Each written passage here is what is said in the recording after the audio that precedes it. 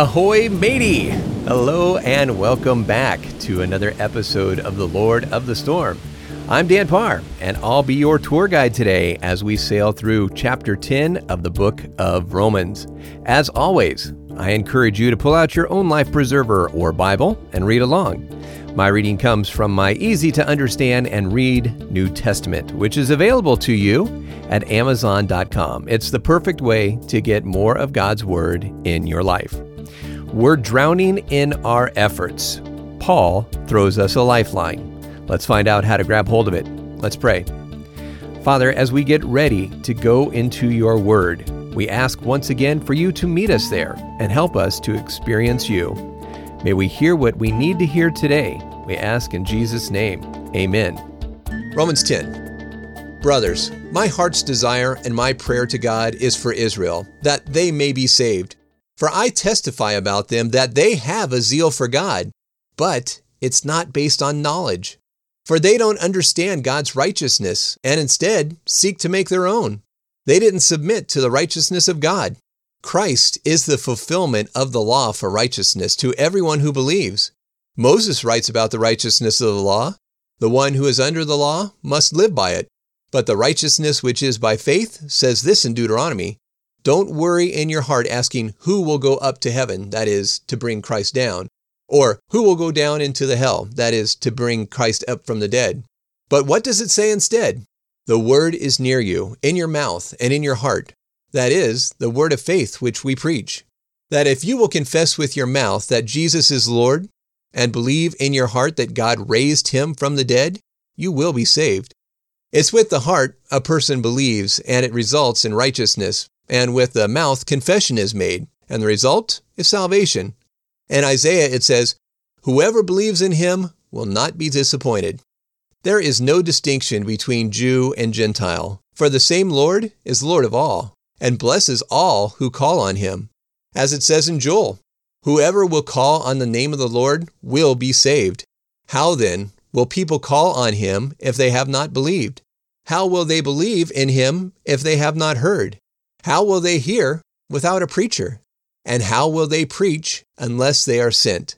As it is written in Isaiah, how beautiful are the feet of those who preach the good news of peace, who bring good reports of great things. But not everyone listened to the good news. For Isaiah says, Lord, who has believed our report? So faith comes by hearing, and hearing by the word of God. But I say, didn't they hear? Yes, they most certainly did. For in Psalms it's written, their sound went out into all the earth, their words to the ends of the world. But I ask, didn't Israel know? First, the writings of Moses declare, I will provoke you to jealousy with those who have no nation. I will make you angry with a nation that has no understanding. Isaiah is very bold and states, I was found by those who didn't seek me. I was revealed to those who didn't ask for me. But about Israel? All day long I stretched out my hands to a disobedient and contrary people. For the past 9 chapters, Paul has been trying his best to drive home the message that God's plan of salvation is available to everyone, Jew and Gentile alike, and that this salvation is a free gift of God through the sacrifice Jesus made on the cross, alone. There is nothing that people can do to earn their salvation. They can't give enough money, do enough good deeds, or live a life that's perfect as a means to gain salvation. In this chapter, Paul puts it as clearly as he can. There are people who think they are righteous. They aren't. There are those who think they can follow God perfectly. They can't. He tells us they seek to make their own righteousness, but Christ is the fulfillment of the law for those who believe. So, if we can't earn it, can't buy it, what are we supposed to do? Believe. He tells us in verses 9 and 10 that if you confess with your mouth that Jesus is Lord and believe in your heart that God raised him from the dead, you will be saved. It's with the heart a person believes, and it results in righteousness. And with the mouth, confession is made, and the result is salvation. And he says, whoever calls on the name of the Lord will be saved. Once you take that step of faith, God will meet you there. He has already provided the way to heaven for everyone. The invitation is open. It doesn't matter who you are, what you have done, how far from God you are. He has made a way for you to get right with Him, not by working for it or earning it. It's a gift He freely gives, but it involves you confessing Jesus as Lord. And that doesn't mean just saying the words. It's an act of saying to Jesus, in effect, okay, I give you control of my life. I surrender to you. You are my Lord. I will do what you want. And that can be scary for some people. And it's scary because they have an issue trusting.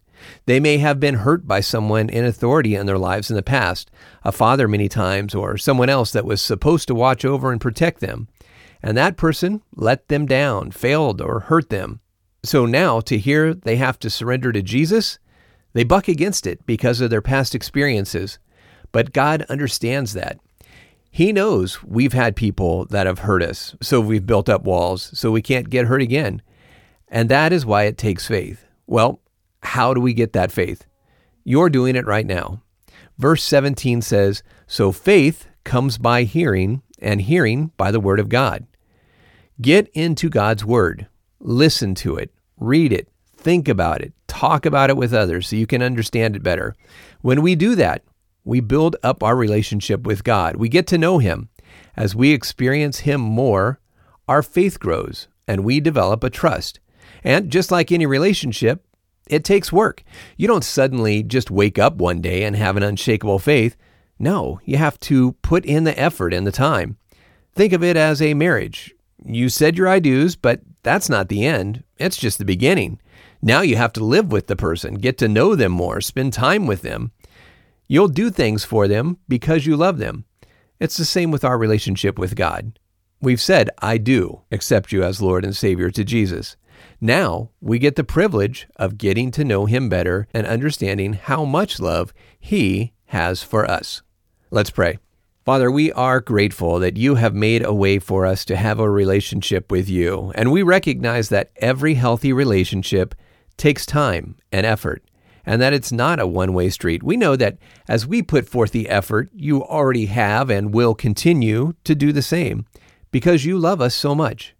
For the one who is listening, God, and wants to have a relationship with you, but is afraid because of some life experiences that have left them with scars and wounds, let them see your wounds. Let them feel the nail scars in your hands, and help them to understand that even though we gave those to you, you forgive us because of your perfect love for us.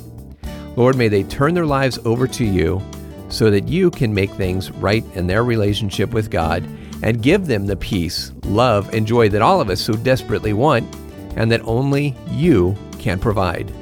Jesus, we ask it all in your powerful name. Amen. As you turn your life over to Him, He will bless and encourage and change you for the better in ways that you can't even ask or imagine. I know you won't regret it. That is all for now, but we've got 6 more chapters of Paul's letter to the Romans to go through. So be sure to join us again tomorrow. Thanks for listening today. God bless.